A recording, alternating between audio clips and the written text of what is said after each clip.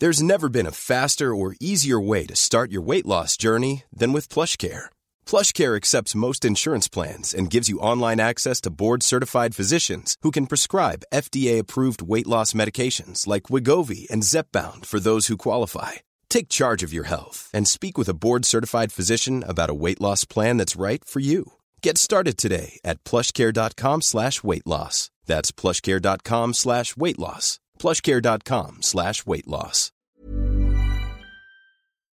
Hello listeners, this episode is sponsored by italki, and although I really recommend their service for improving your English, I can't speak too loudly about it because I don't want to wake up my baby who is sleeping in the next room, so I'll whisper this sponsorship promo instead, okay? So the thing is that this podcast is designed to help you improve your English by listening to real English spoken by me, my friends, my family and other people, okay? With my episodes, you can listen a lot on a regular basis for a long time, long term. And the cumulative effect of doing that is absolutely bound to be beneficial to your English. But you also need to speak to people in conversation in order to practice and develop those vital, real-life communication skills. And now that's more possible than ever thanks to a platform like italki, which lets you connect with qualified teachers and native English speakers for lessons or just conversation practice. There are different prices available. It's all based on your needs and your timetable. And because you listen to this podcast, italki are offering you a free lesson. To get started, go to teacherluke.co.uk/talk or click an italki logo on my website. And I've realised that me whispering like this sounds like I'm telling you a secret, doesn't it? And in a way, it is a little bit of a secret because people, just ordinary, normal, boring people who don't listen to this podcast, they might not know about this offer. So it's just between me and you, okay? It's just between me and you. All right, nice one. Okay, let's get started. And here's the jingle. You're listening to Luke's English Podcast. For more information, visit teacherluke.co.uk.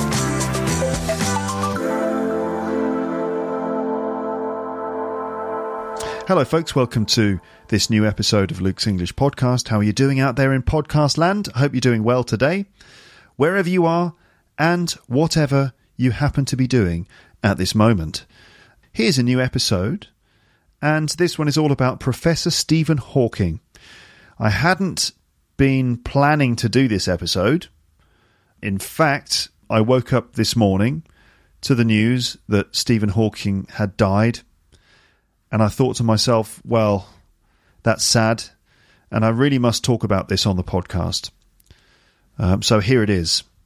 I'm doing it now in this episode. Unplanned, but I've kind of quickly put some things together, and I think this will be a whole episode all about Stephen Hawking.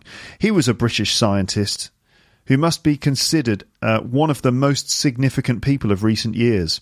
A brilliant mind who contributed so much to our understanding of the nature of reality itself, the universe, while also struggling against some extreme personal difficulties. And for those reasons, he continues to be, a great inspiration to many people around the world. And I think he's someone who's definitely worth talking about on this podcast. And so I'm just going to talk about Stephen Hawking, talk about his life and a few other things as well, okay? I don't know to what extent Stephen Hawking was known, respected, read in your countries.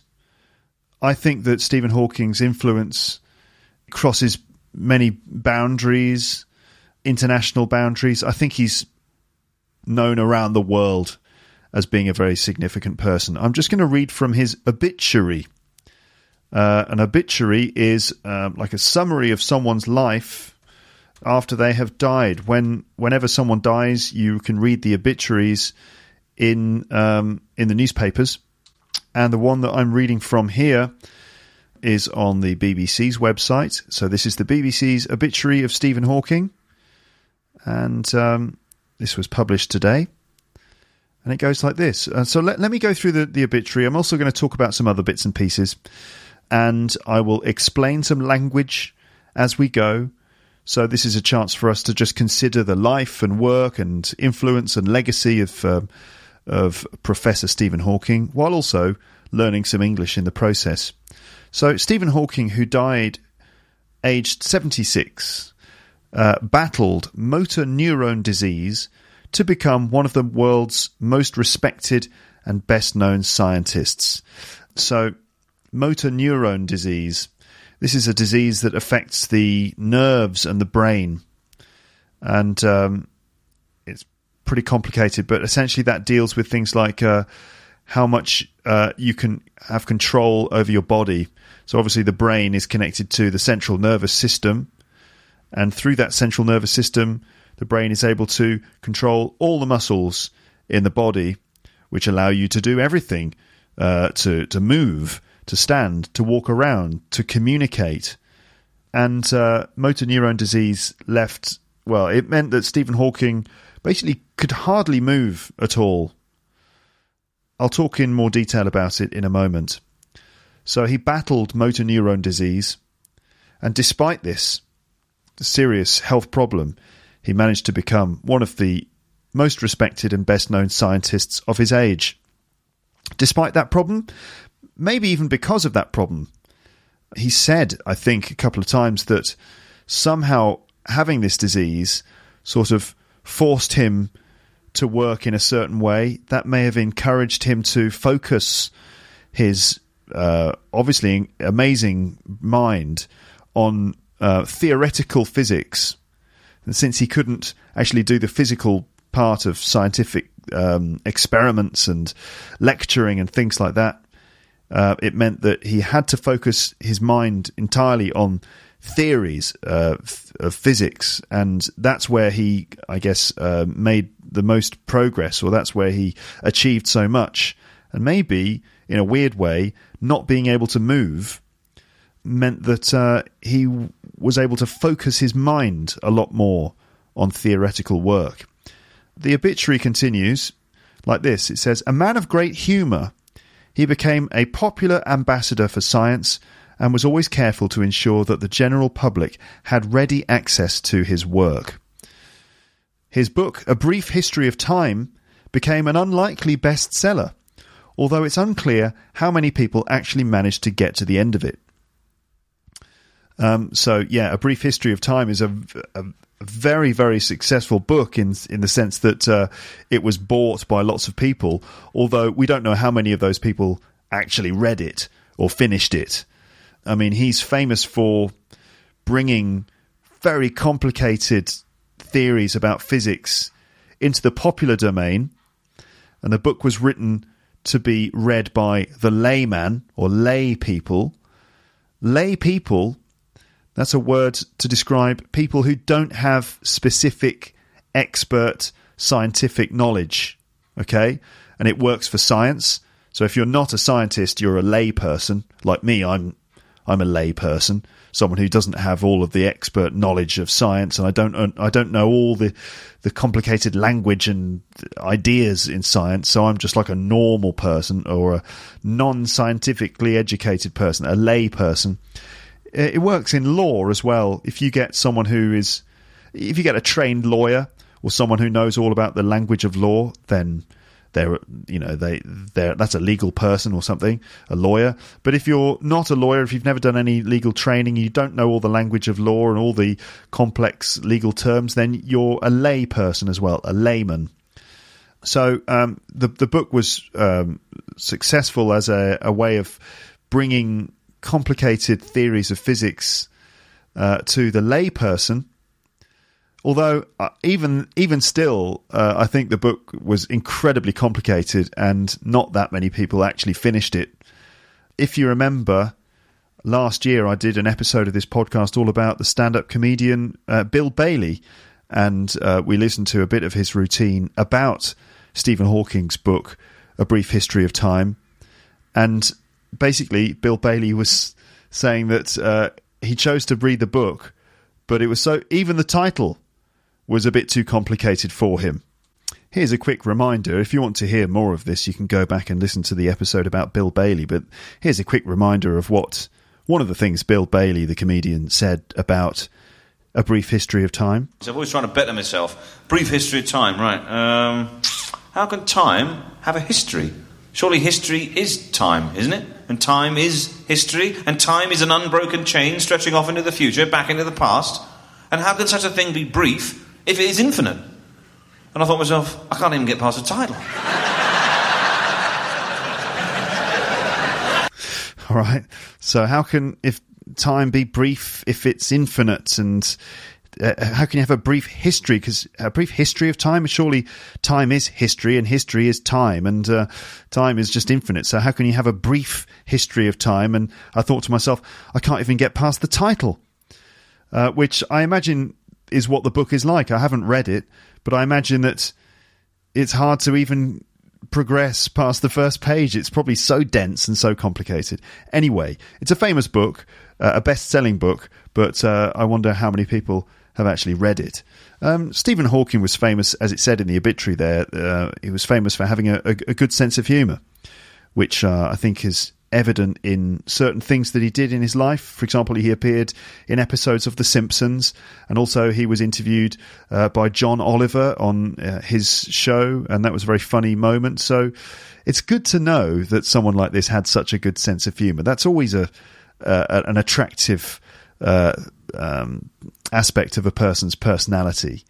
It always, not just for me, but generally people find that so endearing when a brilliant man like this has a sense of humour, because you could imagine that, a genius, a professor of this calibre, you can imagine him being a very self-important, pompous, arrogant kind of person. You'd probably let him get away with it because you think, well, he is Stephen Hawking, he is a genius. But apparently Stephen Hawking was able to laugh at himself, and he had a good sense of humour too. We might explore that side of his personality later on in this episode. Let's carry on with the obituary. Stephen Hawking appeared in a number of popular TV shows, like The Simpsons, and lent his synthesised voice to various recordings.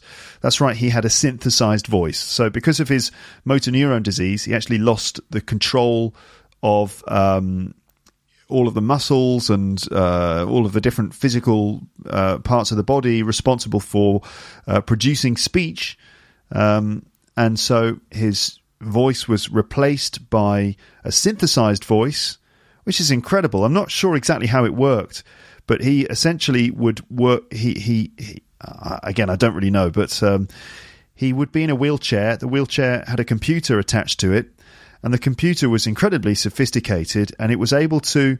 So I think the only part of his face that he could move was like a muscle in his cheek, and he was fitted with a special pair of glasses, I think, which had a sensor on them, so that he could move his cheek and control the computer.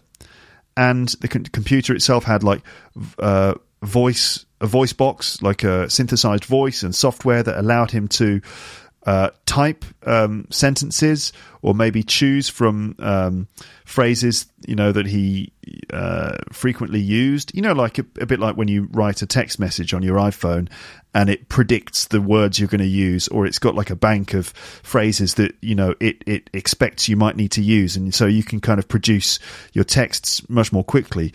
I think Stephen Hawking was using a similar system like quite early on, like before we had that kind of thing in our phones.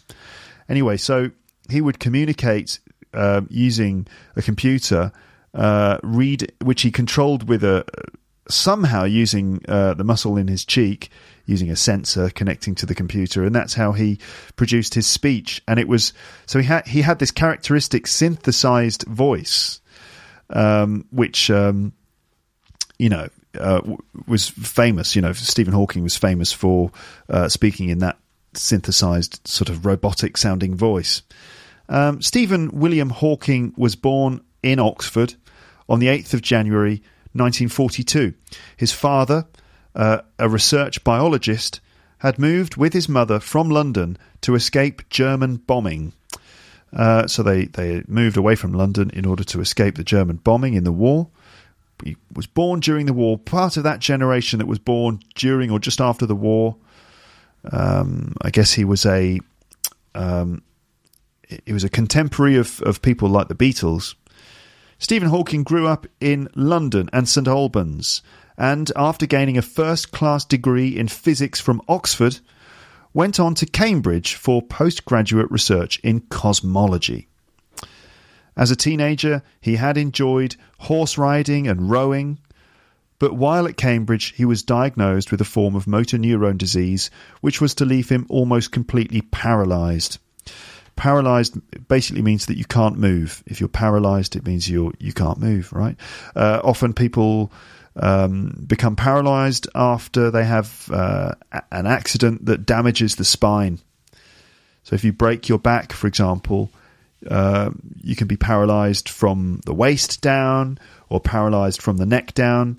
I mean, famously, Christopher Reeve, the actor who used to play Superman, fell off a horse, and I think he damaged his spine in his neck, and he was paralysed from the neck down. In the case of Stephen Hawking, he was paralysed by the motor neurone disease, which basically attacked the central nervous system, leaving him almost completely paralysed.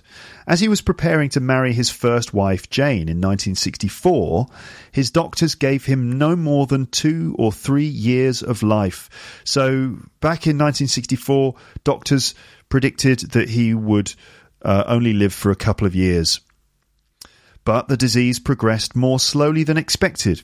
Luckily, the couple had 3 children, and in 1988, although Hawking was by now only able to speak with a voice synthesizer following a tracheotomy,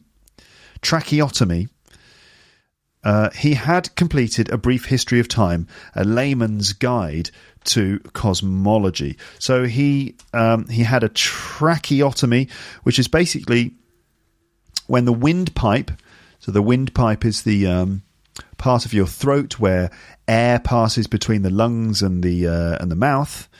That's your windpipe. It's in your throat. A tracheotomy is when the windpipe is they basically cut into the windpipe in order to allow you to breathe. So it's probably, I guess the windpipe is hooked up maybe to a computer or a machine or something that does the job of how to explain it. Normally, if your central nervous system works properly, there are lots of functions in your body which are done by the brain without you having to think about it. The brain just sends these messages to your body, for example, to make you breathe. So you breathe without thinking about it. It's automatic. But if your nervous system, if all the neurons aren't working properly, then it might be the case that you don't breathe, or your body doesn't breathe. I don't know to what extent Stephen Hawking could actually breathe on his own. Anyway, he must have had various types of work done to allow him to breathe, and perhaps his windpipe was probably, because he couldn't hold himself up physically, because he, lacking the muscle power, the motor skills to be able to actually hold himself up physically. I expect his windpipe got a bit squashed or crushed or something. Anyway, they had to perform a tracheotomy on him, which I suppose caused him to lose his voice. I mean, even if he had been able to control his mouth and do all the things that we can do in order to speak, maybe he wouldn't have been able to do that anyway because they performed this tracheotomy. Let's go back to the obituary. So the disease progressed more slowly. Fine. So the book, A Brief History of Time, sold more than 10 million copies, although its author was aware that it was dubbed the most popular book never read. So again, evidence there that probably lots of people bought it, but not that many people actually read it, because it's so bloody difficult. Not the sort of book you can take with you on holiday.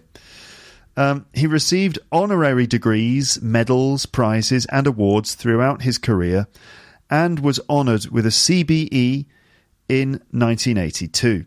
CBE is one of the classes of honour which is given to people by the Queen. There are different levels or different classes. We have MBE, OBE, CBE, KBE or DBE, and GBE. To be honest, the ones that most of us know are MBE, OBE, CBE, and the knighthood. Okay, and so MBE is the member of the Most Excellent Order of the British Empire. OBE is officer of the Most Excellent Order of the British Empire. CBE is commander of the Most Excellent Order of the British Empire. And then above that, it's the knighthood or damehood, and that's when you become Sir, for example, Sir Paul McCartney, or Dame, like Dame Judi Dench. These are basically honours which are given to people by the Queen as a way of saying, well done, you're brilliant, you contributed a lot to Britain in some way. So anyway, it's a very distinguished thing to receive, the CBE. So he was honoured with a CBE in 1982. I think he may have been offered the knighthood, but it was later revealed that he turned it down over issues with the government's funding for science. So this is a man of principle. He was offered the knighthood. He could have been Sir Stephen Hawking, but he turned it down because he disagreed with the way in which the government was funding scientific programs. So clearly he cared a lot more about science than he did about his own personal celebrity. On the subject of celebrity, Hawking discovered the phenomenon which became known as Hawking radiation, where black holes leak energy and fade to nothing. Hawking radiation. Well, this is where black holes leak energy and fade to nothing. All right. He was renowned for his extraordinary capacity to visualize scientific solutions without calculation or experiment. This is maybe one of the most amazing things about Stephen Hawking, right? Now, he came up with incredible theories about things like the way that black holes work and sort of quantum level science. It's really, really complicated and difficult stuff. And what's amazing is that he did it all just in his head. He wasn't kind of writing it all down. He wasn't there kind of at the blackboard with a piece of chalk, you know, writing out all of these equations and things like that, like you see in the movies. Or even like most scientists or most theoretical physicists, I imagine, are sort of writing things down at least, you know. But he just did it all in his head, just all abstract thinking, which is an incredible thing to be able to do. I mean, the capacity of the guy's brain to be able to hold all of that stuff all at the same time. Amazing. Incredibly intelligent. But it was perhaps his theory of everything, suggesting that the universe evolves according to well-defined laws, that attracted most attention. This complete set of laws can give us the answers to questions like, how did the universe begin? He said. Where is it going, and will it have an end? If so, how will it end? If we find the answers to these questions, we really shall know the mind of God. Wow, that's what he said about the theory of everything. Hawking's celebrity status was acknowledged even by The Simpsons. He was depicted drinking at a bar with Homer, suggesting that he might steal Homer's idea that the universe is shaped like a donut. He appeared in a special documentary about BBC comedy series Red Dwarf, during which he spoke about why he enjoyed the show, and also starred in Star Trek The Next Generation as a hologram of his image. So Stephen Hawking apparently was a fan of Red Dwarf, which is a British comedy series that I think I mentioned in my recent episode about British TV comedy shows. So, you know, if it's good enough for Stephen Hawking, it's good enough for us, isn't it? Red Dwarf, you might want to check it out. Maybe I should do an episode about it at some point. It was a really funny sort of science fiction sitcom about a bunch of people kind of stuck in space, and there were lots of different... the show was quite knowledgeable about science and about physics and things like that, so there were lots of sort of jokes about time travel and black holes and that kind of thing. The rock group Pink Floyd used Stephen Hawking's distinctive synthesized voice for the introduction to one of their songs, Keep Talking, on their 1994 album The Division Bell. And undeterred by his condition, if you're undeterred by something, it means that you're not deterred by it. If you're deterred, it means you're like put off or prevented from doing something. Or maybe if you're deterred, it means you decide not to do something because maybe you're scared about it. For example, if you, I don't know, what's a good example? If someone says to you, hey, let's go to this nightclub, and you heard a report that nightclub was a bit dangerous, that someone like got shot there or something, you would be deterred by the report, by the news. You see, but anyway, in this story, the word is used like this: undeterred by his condition, he continued his work as Lucasian Professor of Mathematics at Cambridge University, and in 2001, his second book, Universe in a Nutshell, was published. You know the expression, in a nutshell? If you say something or describe something in a nutshell, it's like you kind of summarize it in a very brief way. Okay, nice title, Universe in a Nutshell.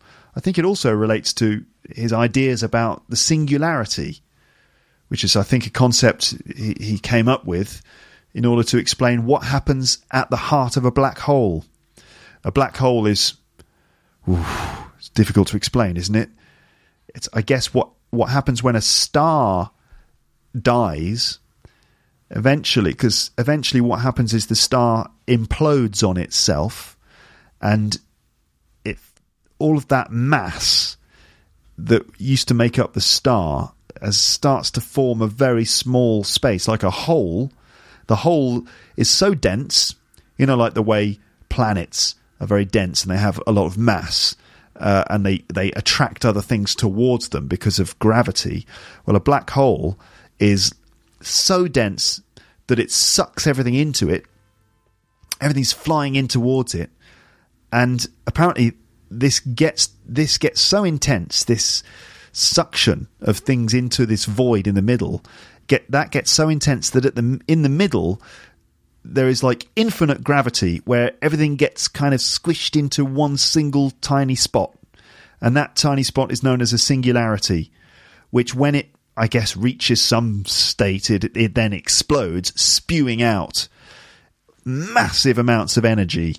Many people understand that this is how the universe began. It began from a singularity of like all matter squeezed into an, almost unimaginably small space, which is so incredibly dense, and it's like imploding on itself until at one point, poof, it explodes out, and that's the beginning of the Big Bang.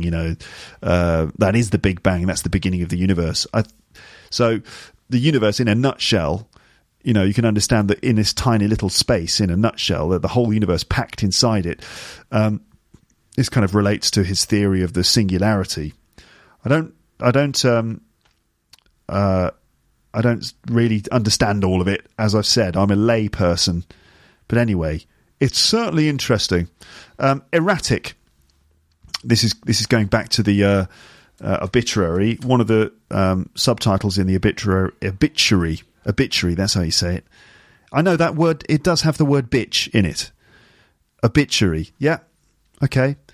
Anyway, in the obituary, the word erratic is here as a subtitle. Erratic basically means like unpredictable or inconsistent.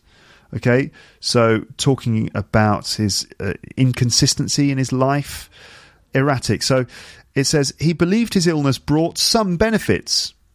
He said before he developed the disease, he'd been bored with life. So his life was kind of like up and down, or erratic or inconsistent. There was like a period before the disease developed that he said he was bored with life. Interesting.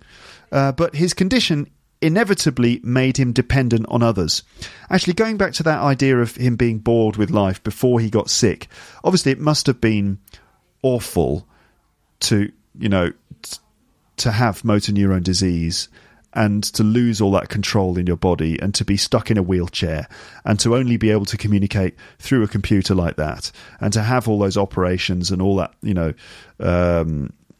to be in hospital so much and so on. It must be awful. But it seemed that Stephen Hawking was the kind of person to try to look on the positive side of things and that one of the things that's inspirational about him is that even with adversity like that, he managed to somehow make it all work to his advantage. Adversity, challenge, or difficulty can somehow focus you and force you to concentrate your energy in one direction. It must have been tough, but it's almost like he thrived on the adversity or something. Yes, but his condition inevitably made him dependent on others. He often paid tribute to his wife, who had looked after him for more than 20 years, and friends and relatives were shocked when he left her for one of his nurses, Elaine Mason, whom he married in 1995. The couple later divorced in 2006. By 2000, Hawking was a frequent visitor to the emergency department of Addenbrooke's Hospital in Cambridge, seeking treatment for a variety of injuries. Police questioned several people about allegations that he had been subjected to verbal and physical abuse over a period of years. So there were maybe some suggestions that he was being abused, but he was known to be an erratic, almost reckless driver of his electric wheelchair, and Hawking insisted his injuries were not caused by abuse, so no action was taken. So, there were sort of suggestions or allegations that he'd been abused. I don't know by who, by people caring for him, but he always said that he wasn't being abused, and in fact that he was just a bad driver of his electric wheelchair, so no action was taken in there. I wonder about his personal life. I remember my brother used to live in Cambridge, and he saw Stephen Hawking a couple of times, and apparently he was always accompanied by a woman, a nurse, or maybe his girlfriend or his wife or something like that. But James just always noticed that Stephen Hawking, there was always a woman with him. And that, I mean, it seems that he was a bit of a ladies' man, funnily enough. So in 2007, he became the first quadriplegic to experience weightlessness on board the so-called Vomit Comet, a modified plane specially designed to simulate zero gravity. They called it the Vomit Comet. What a lovely name. I imagine they called it that because, well, a comet, is a thing that sort of flies through space, like an asteroid. But a vomit comet, yeah, I suppose they called it that because when people ride on it, they throw up. Anyway, lovely name, the Vomit Comet. But he was the first quadriplegic. A quadriplegic is someone who's affected by paralysis of all four limbs. So basically someone whose arms and legs are paralysed, and that's a quadriplegic. So he was the first quadriplegic ever to spend time in zero gravity, and there's actually video of him sort of floating in zero gravity with a big smile on his face. He said that he did it to encourage interest in space travel, and he booked a seat on Sir Richard Branson's Virgin Galactic suborbital space plane. He said, "I believe that life on Earth is at an ever-increasing risk of being wiped out by a disaster such as sudden nuclear war, a genetically engineered virus, or other dangers." So, an ever-increasing risk of being wiped out. If you are wiped out, or if something is wiped out, it means it's removed from existence. So, that's a bit worrying, I have to say, a bit scary that such an intelligent man, maybe one of the most intelligent men on the planet, had genuine fears of the human race being wiped out by a nuclear war or some genetically engineered virus, like a weaponized virus or something like that. Bit scary. He said, "I think the human race has He didn't say that. He said this: "I think the human race has no future if it doesn't go into space. I therefore want to encourage public interest in space." So, a believer in space travel. In 2014, the film The Theory of Everything was released, based on Jane Hawking's account of their courtship and marriage. Hawking himself met Eddie Redmayne as part of the actor's preparation for taking on the role of the scientist. In a series for the Discovery Channel, he said it was perfectly rational to assume that there was intelligent life elsewhere, but he warned that aliens might just raid Earth of its resources and then move on. So, yeah, not out of the question that aliens exist. But the scary thing is that he thought that if aliens did exist, that they might not be nice. They might just want to raid Earth of all of its resources, which actually, when you think about it, could be quite possible when you consider the fact that from Earth we've been searching for planets with life or stuff that could help sustain life, like, resources, minerals, energy, and we haven't really found anything yet. I mean, maybe we're not that sophisticated at looking for things, that we're not very good at space travel yet. We don't know. But the universe itself might be a rather desolate place. It might be, like a huge desert in a sense. And the Earth is like an oasis in that desert. And so if there were aliens out there that were sophisticated enough to travel around, they might see the Earth and they might just see things like all of our water and things like oil and coal and stuff. And they might just think, well, we don't care about these stupid humans, and their social media and football and corruption and stuff like that. They've got water and oil and oxygen. We'll have all that, thanks very much. So it could be like something out of a science fiction film. Anyway, Hawking also predicted the end of humanity from global warming, a large comet, or a new virus. Lovely. He also collaborated with Russian investor Yuri Milner in 2015 to work on projects to find evidence of alien life. He once wrote that he had motor neuron disease for practically all his adult life, but said that it had not stopped him from having an attractive family and being successful in his work. It shows, he said, that one need not lose hope. That's a nice positive message there, even if the human race might get wiped out by global warming or an asteroid or by viruses or something. That I guess we shouldn't worry about that stuff too much. And on a more positive note, if you've got difficulty in your life, we must remember that where there is life, there is hope. And so there's always a chance, even when it looks pretty bleak, when things look a bit hopeless, like, for example, when you get paralysed from the neck down, for example, that it's not the end of the world, that there's still potential for a rich and satisfying life ahead of you. And that's a rather wonderful, beautiful idea, isn't it? Yes, it is. Stephen Hawking apparently was also very popular in China. Now, he was popular and inspirational all over the world, I'm sure. And you can write in the comments section of this episode how Stephen Hawking is known in your country. But according to a BBC News report, he was particularly loved and respected in China.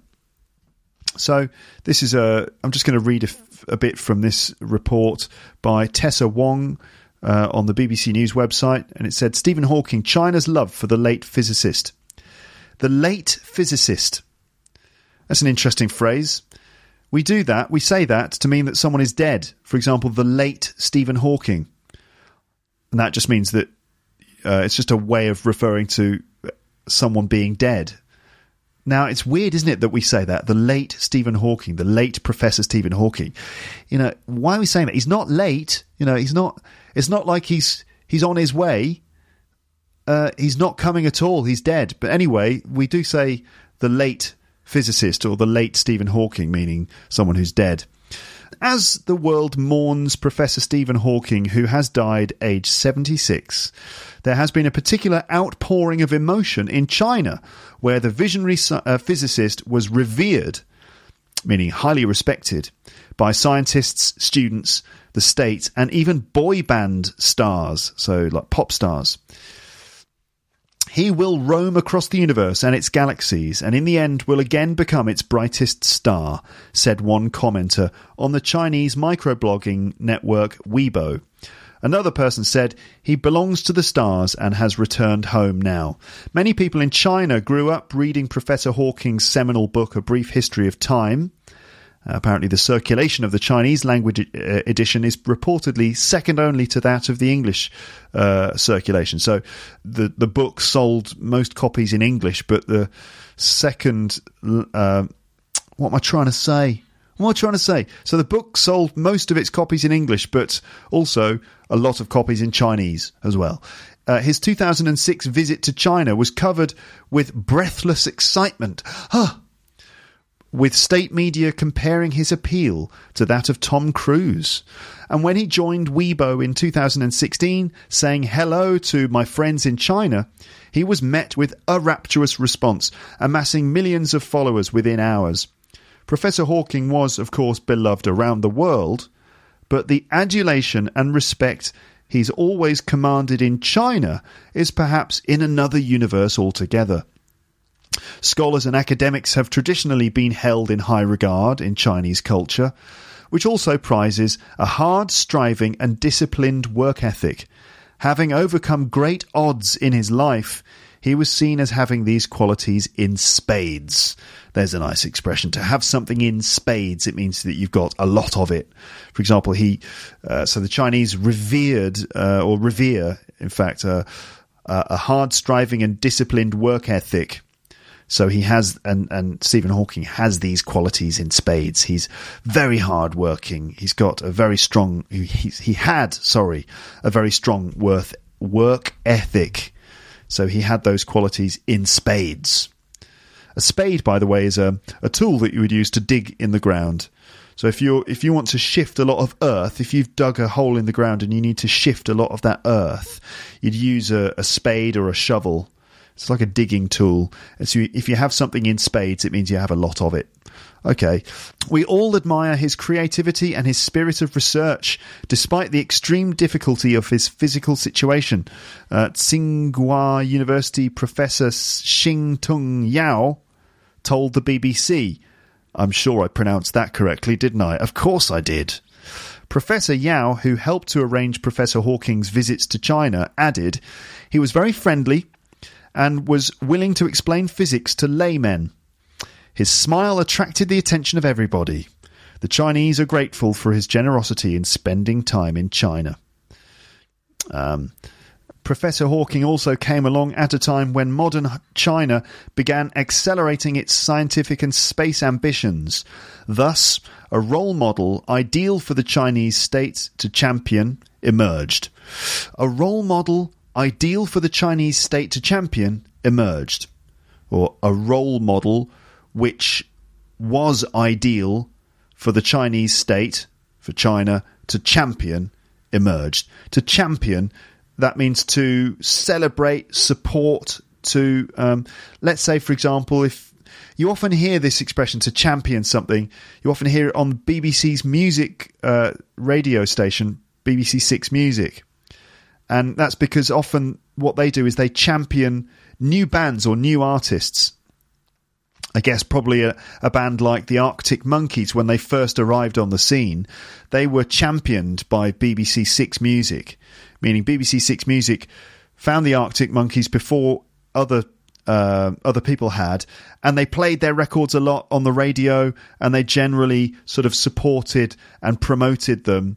And they turned them into champions. They championed them. So to champion something. Yeah. Okay. Because Hawking came along when China was accelerating its scientific and space ambitions, he represented a kind of a role model which was ideal for the Chinese state to champion. So China championed him as a role model, especially because of the adversity. Hard work in adverse conditions. That is something to champion, I would say. Hawking has near superstar status in China, and the Chinese government preaches that scientific prowess is crucial to the country's future power. Prowess is like skill or expertise in a particular activity or field. So like brilliance, excellence. That's prowess. So Hawking has near superstar status in China, and the Chinese government preaches that scientific prowess is crucial to the country's future power, reads one report carried by state media in 2006. It also helped that he was generally not critical of China at first. Does that mean that later he was critical of China? I don't know. Anyway, he wasn't critical of China. That probably helped. And he was happy to play to the crowd. If you play to the crowd, it means you kind of please the crowd. For example, this is something that he said. He said, "I like Chinese culture, Chinese food, and above all, Chinese women." I told you he was a ladies' man. He said, I like Chinese culture, Chinese food, and above all, Chinese women. They're beautiful, he told his audience at an appearance during his last trip, while also praising the Chinese for being very clever, hard-working, and having achieved a lot in science and technology. Don't worry, other countries, if you're now feeling jealous that Stephen Hawking was so positive about China. If you're in another country and you're thinking, oh, I want him to say nice things about my country too, I'm sure that he, being the benevolent and lovely man that he was, I'm sure he would have had lovely things to say about many countries. Okay, if at this point you're feeling a little bit unloved compared to the love flying in the direction of China at this point. Now, Stephen Hawking, as well as contributing so much to our understanding of the universe, he also was an inspiration to people struggling against difficulty of various kinds, both physical and mental. And I've found an interesting article on a website called The Minds Journal. What's The Minds Journal? What's all that about? The Minds Journal is a platform that brings together writers and readers from across the world to share thoughts that promote self-development. Okay, so it's all about self-development, which often self-development, that could be about things like trying to become a better person or self-motivation and things like that. And this article by Zanem on The Minds Journal is entitled, "Stephen Hawking has a beautiful message for anyone suffering from depression." I think that depression is something that all of us experience at one time or another. Some people more than other people, but depression is something that can strike any of us, even if you don't even realise. If it's not being labelled as depression, if you just feel like things are a little bit too difficult, or if you just feel like you don't have everything under control, or you feel like giving up, or whatever, those feelings. We all feel like that from time to time. Apparently, Stephen Hawking said some things that could be comforting to anyone suffering from those feelings. And on this website, these things are written. After his diagnosis, Hawking said that he had absolutely no expectations for life, but he didn't let it deter him from doing his best to live fully and passionately. There's that word deter again. Deter from doing. You notice, deter someone from doing something. So his diagnosis of his motor neuron disease, he didn't let that deter him from doing his best to live fully and passionately. He has 12 honorary degrees and has built a life dedicated to the study of theoretical physics, including robust theories on creation, the Big Bang, and the universe. By the way, this is written in the present tense, this article, because it was written when Stephen Hawking was still alive. Depression is a subject that Stephen Hawking recently commented on at a lecture in London at the Royal Institute, likening the condition to a black hole. Likening, meaning comparing it, or saying that it was similar. So he likened depression to a black hole. He said, "The message of this lecture is that black holes aren't as black as they are painted. They're not the eternal prisons that they were once thought." So I think this is relating to one of his theories about black holes, is that I guess what people used to think is that when matter went into a black hole, it was lost forever. But I think Stephen Hawking suggested that when matter goes into a black hole, it doesn't stay there forever, that it can actually come out or go out the other side. And I think there are theories even that black holes represent portals to alternative universes, parallel realities. I don't know, it's amazing. I don't really understand it all. But the point is that Stephen Hawking suggested that black holes weren't like prisons. So when stuff goes into a black hole, it is possible for it to escape or go out the other side or something.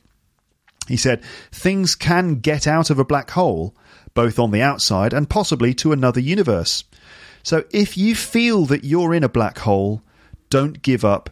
There is a way out. Which is a nice way of reminding us that there is always hope, that we should never give up. Furthermore, when asked about his disabilities and the effect that they have on his outlook on life, he responded beautifully. He said, "The victim should have the right to end his life if he wants.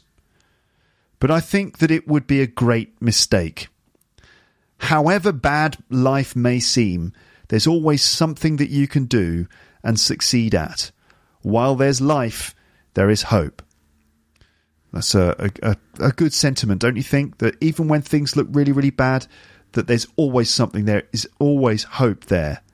As long as you're still alive, there is always the potential and possibility for you to come out of the darkness and ultimately succeed. He would further this sentiment with a heartfelt message for those with disabilities like himself. And by the way, disabled is the word that we use to describe people who've got like physical disabilities, like, you know, for example, someone who's in a wheelchair. We say disabled, okay? We don't say handicapped as the word for people with a disability. We'd say disabled people. He said, if you're disabled, it's probably not your fault, but it's no good blaming the world or expecting it to take pity on you. One has to have a positive attitude and must make the best of the situation that one finds oneself in. Notice that he's using the word one, meaning, people in general. Often we just say you these days, but one is the slightly perhaps old-fashioned or proper way of saying it. One has to have a positive attitude and must make the best of the situation that one finds oneself in. If one is physically disabled, one cannot afford to be psychologically disabled as well. In my opinion, one should concentrate on activities in which one's physical disability will not present a serious handicap. Here, the word handicap is used to refer to an obstacle that will prevent you from doing something. It's not the word used to describe the people. We use disabled for the people. A handicap in this case would be a barrier or an obstacle. He said, "I'm afraid that Olympic Games for the disabled don't appeal to me, but it's easy for me to say that because I never liked athletics anyway. On the other hand, science is a very good area for disabled people because it goes on mainly in the mind. Of course, most kinds of experimental work are probably ruled out for most such people, but theoretical work is almost ideal. My disabilities have not been a significant handicap in my field, which is theoretical physics. Indeed, they've helped me in a way by shielding me from lecturing and administrative work that I would otherwise have been involved in. I've managed, however, only because of the large amount of help that I've received from my wife, children, colleagues and students. I find that people in general are very ready to help, but you should encourage them to feel that their efforts to aid you are worthwhile by doing as well as you possibly can." That's nice, isn't it? He sounded like a nice bloke, didn't he, Stephen Hawking? Positive, sort of a hopeful, positive person, and someone who felt it was important to let people know their value and how helpful and useful other people can be. And also, it was nice to know that he's the kind of person who recognised the fact that these, achievements are often a group effort. That you need to recognise the other people in your life who've helped you achieve things. That's nice, isn't it? Very nice. I'm going to play you a quick scene from the film, The Theory of Everything, which is on YouTube. And this is a scene with Eddie Redmayne portraying Stephen Hawking, although we don't hear Eddie's voice, of course, because in this scene, Stephen Hawking is communicating using the synthesized voice. So you'll hear Stephen Hawking's characteristic voice in this clip. But he's in a big lecture theatre with a big audience, and someone asks him a question about God. Professor Hawking, you have said you do not believe in God. Do you have a philosophy of life that helps you? Well, that's weird. The sound is not very good. Did you hear that? Professor Hawking, you have said you do not believe in God. Professor Hawking, you have said that you do not believe in God. Do you have a philosophy of life that helps you? Do you have a philosophy of life that helps you? Okay. Now, in the movie scene, it's no good to you here in audio, but one of the girls in the audience drops her pen on the ground, and Stephen Hawking kind of imagines being able to get up, bend down and pick up the pen for this attractive girl and then hand it back to her. He sort of has a little daydream, and then he manages to answer the question. We go back to reality, and he answers the question about whether or not he has a philosophy about life, considering he doesn't believe in God. You have said you do not believe in God. Do you have a philosophy of life that helps you? Okay. It is clear that we are just an advanced breed of primates. It's clear that we're just an advanced breed of primates. Okay. It is clear that we are just an advanced breed of primates on a minor planet orbiting around a very average star. We're just an advanced breed of primates on a minor planet orbiting around a very average star. Planet orbiting around a very average star in the outer suburb of one among 100 billion galaxies. In the outer suburb of one among 100 billion galaxies. So basically saying that in a sense, we're very insignificant, just in some tiny corner of the universe, just an advanced species of primates. But ever since the dawn of civilization, people have craved for an understanding of the underlying order of the world. People have craved for an understanding of the underlying order of the world. There ought to be something very special about the boundary conditions of the universe. There ought to be something very special about the boundary conditions of the universe. So there must be something very special about the boundary or the edge, the frontier of the universe. What is the limit of the universe? This is a question that people have often asked themselves. And what can be more special than that there is no boundary? And what can be more special than the fact that there is no boundary? And there should be no boundary to human endeavour. And there should be no boundary to human endeavour. We are all different. However bad life may seem.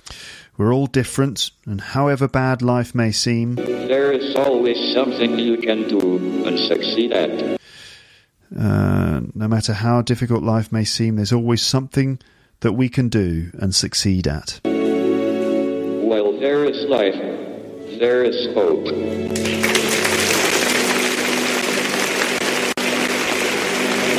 And the audience gives him a standing ovation, rising to their feet to applaud him.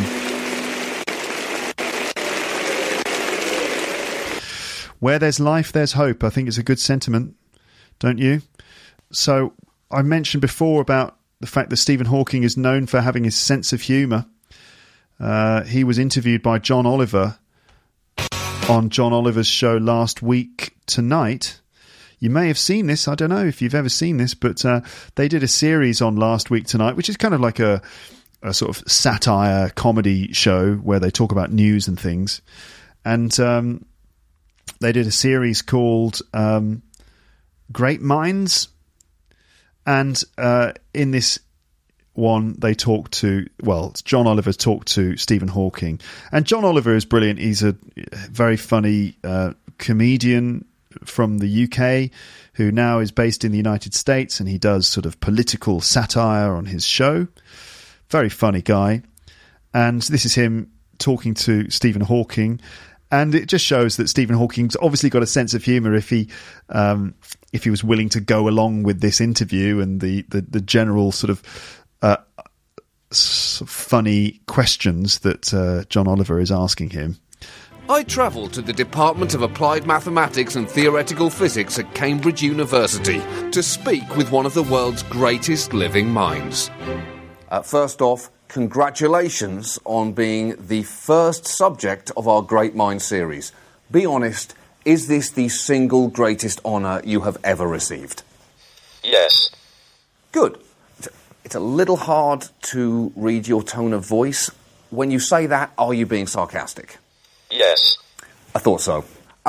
If there It's so great actually seeing that, because obviously that's very funny.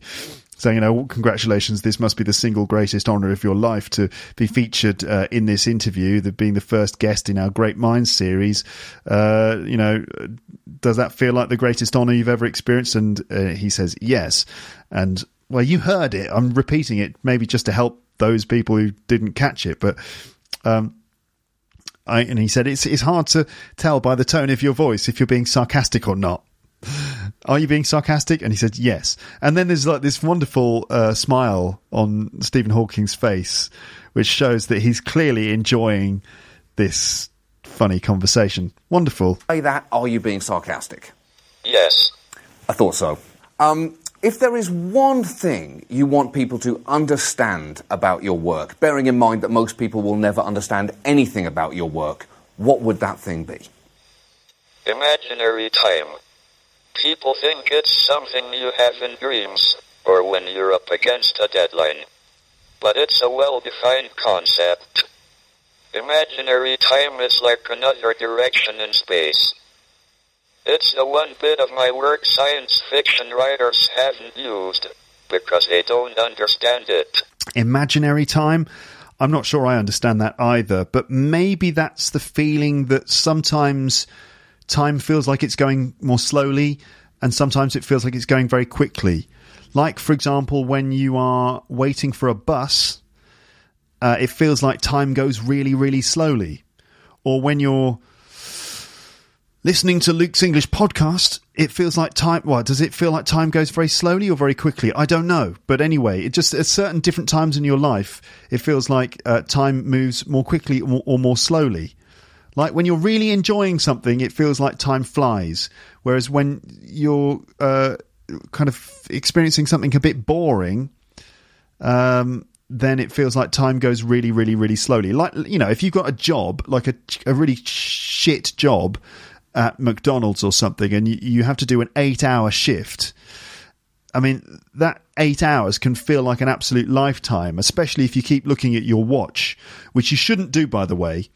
If you're trying to make time go more quickly, don't keep looking at your watch, because you'll just be more and more aware of the passing of time. So you should just completely ignore your watch and try and forget about time completely, and then it'll probably pass more quickly. Maybe that's what he's talking about with imaginary time, that sense that sometimes time feels like it's going faster or slower. I don't know. I'm just speculating. But anyway, he's saying that this is the thing that science fiction writers, the one idea that science fiction writers haven't stolen from him because they don't understand it. It could be a good idea, though, couldn't it? Imaginary time, that being able to slow down or speed up time based on the experience you're having, that could be an interesting idea. Maybe you could get Arnold Schwarzenegger, who manages to slow down time by doing something very boring. What could it be? Maybe like he's got to chase a serial killer, and in order to prevent the serial killer from being able to commit the crime, he reads a grammar book. Present perfect. And that slows down time. And then he manages to catch the killer. Or maybe he leaves pages from a grammar book on the floor. I don't know. It's just a stupid idea. Anyway, that's what science fiction writers haven't used yet because they don't understand it. I don't understand it either. But it could be a good vehicle for an Arnold Schwarzenegger movie, don't you think? imaginary time. Congratulations on being the first subject of our Great Minds series. Be honest, is this the single greatest honour you have ever received? Yes. Good. It's a little hard to read your tone of voice. When you say that, are you being sarcastic? Yes. I thought so. If there is one thing you want people to understand about your work, bearing in mind that most people will never understand anything about your work, what would that thing be? Imaginary time. People think it's something you have in dreams, or when you're up against a deadline. But it's a well-defined concept. Imaginary time is like another direction in space. It's the one bit of my work science fiction writers haven't used, because they don't understand it. Ugh, idiots. People are such idiots, because presumably, to my mind, you're simply talking about the theoretical measurement obtained from real time by a wink rotation of pi divided by 2 in a complex plane where t equals I times t. It's just not that difficult to get your head around.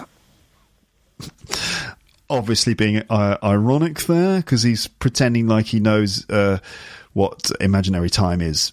Ha ha, very funny. Anyway, you can watch the rest of that clip on the internet. You've heard of the internet, right? Of course you have. All right. I'll put that video on the page for this episode. How about that? Yeah, that would be great, Luke. Thanks. That's what you're all saying. Oh, thanks, Luke. Thanks so much. That's like a massive audience of people around the world.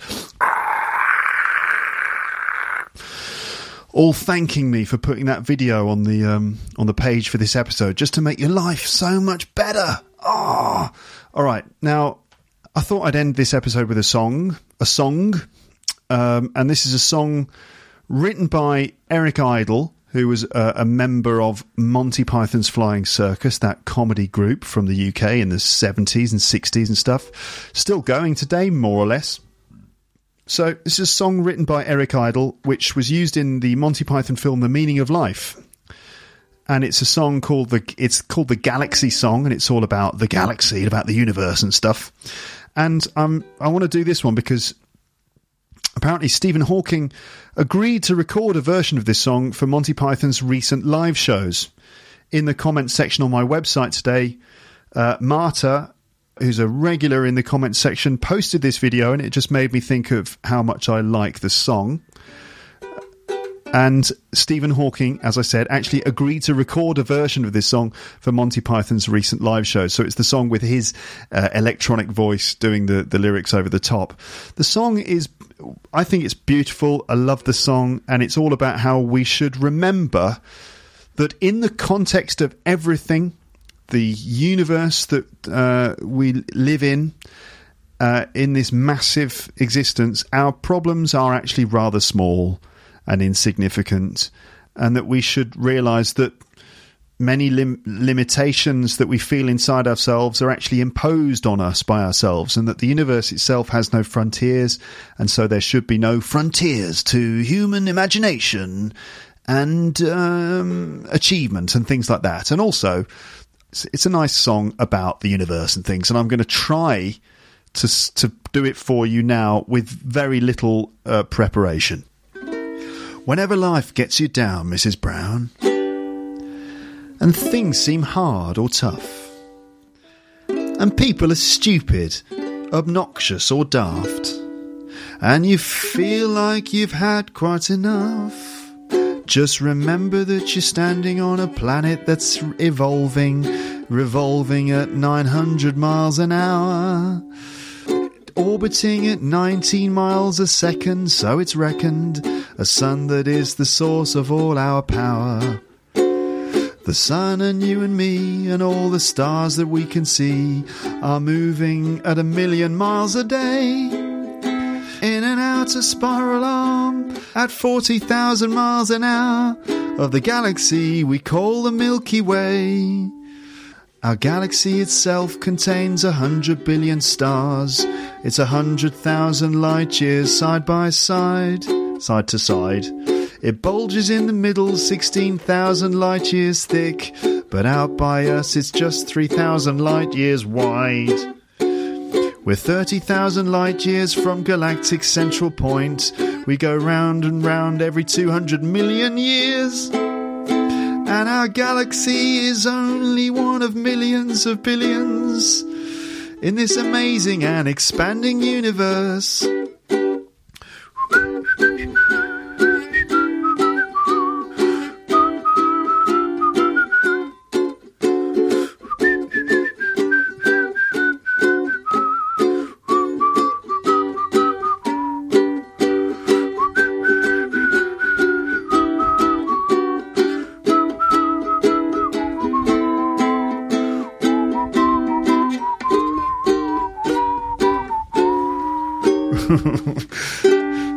Oh dear. The universe itself keeps on expanding and expanding in all of the directions it can whiz. As fast as it can go at the speed of light, 12 million miles a minute, and that's the fastest speed there is. So remember when you're feeling very small and insecure, how amazingly unlikely is your birth. And pray that there's intelligent life somewhere up in space, 'cause there's bugger all down here on Earth. Alright then, that's the end of this episode, all about Professor Stephen Hawking. Thank you so much for listening. And I'll speak to you again on the podcast soon. But for now, goodbye. Bye, bye, bye, bye. Thanks for listening to Luke's English Podcast. For more information, visit teacherluke.co.uk.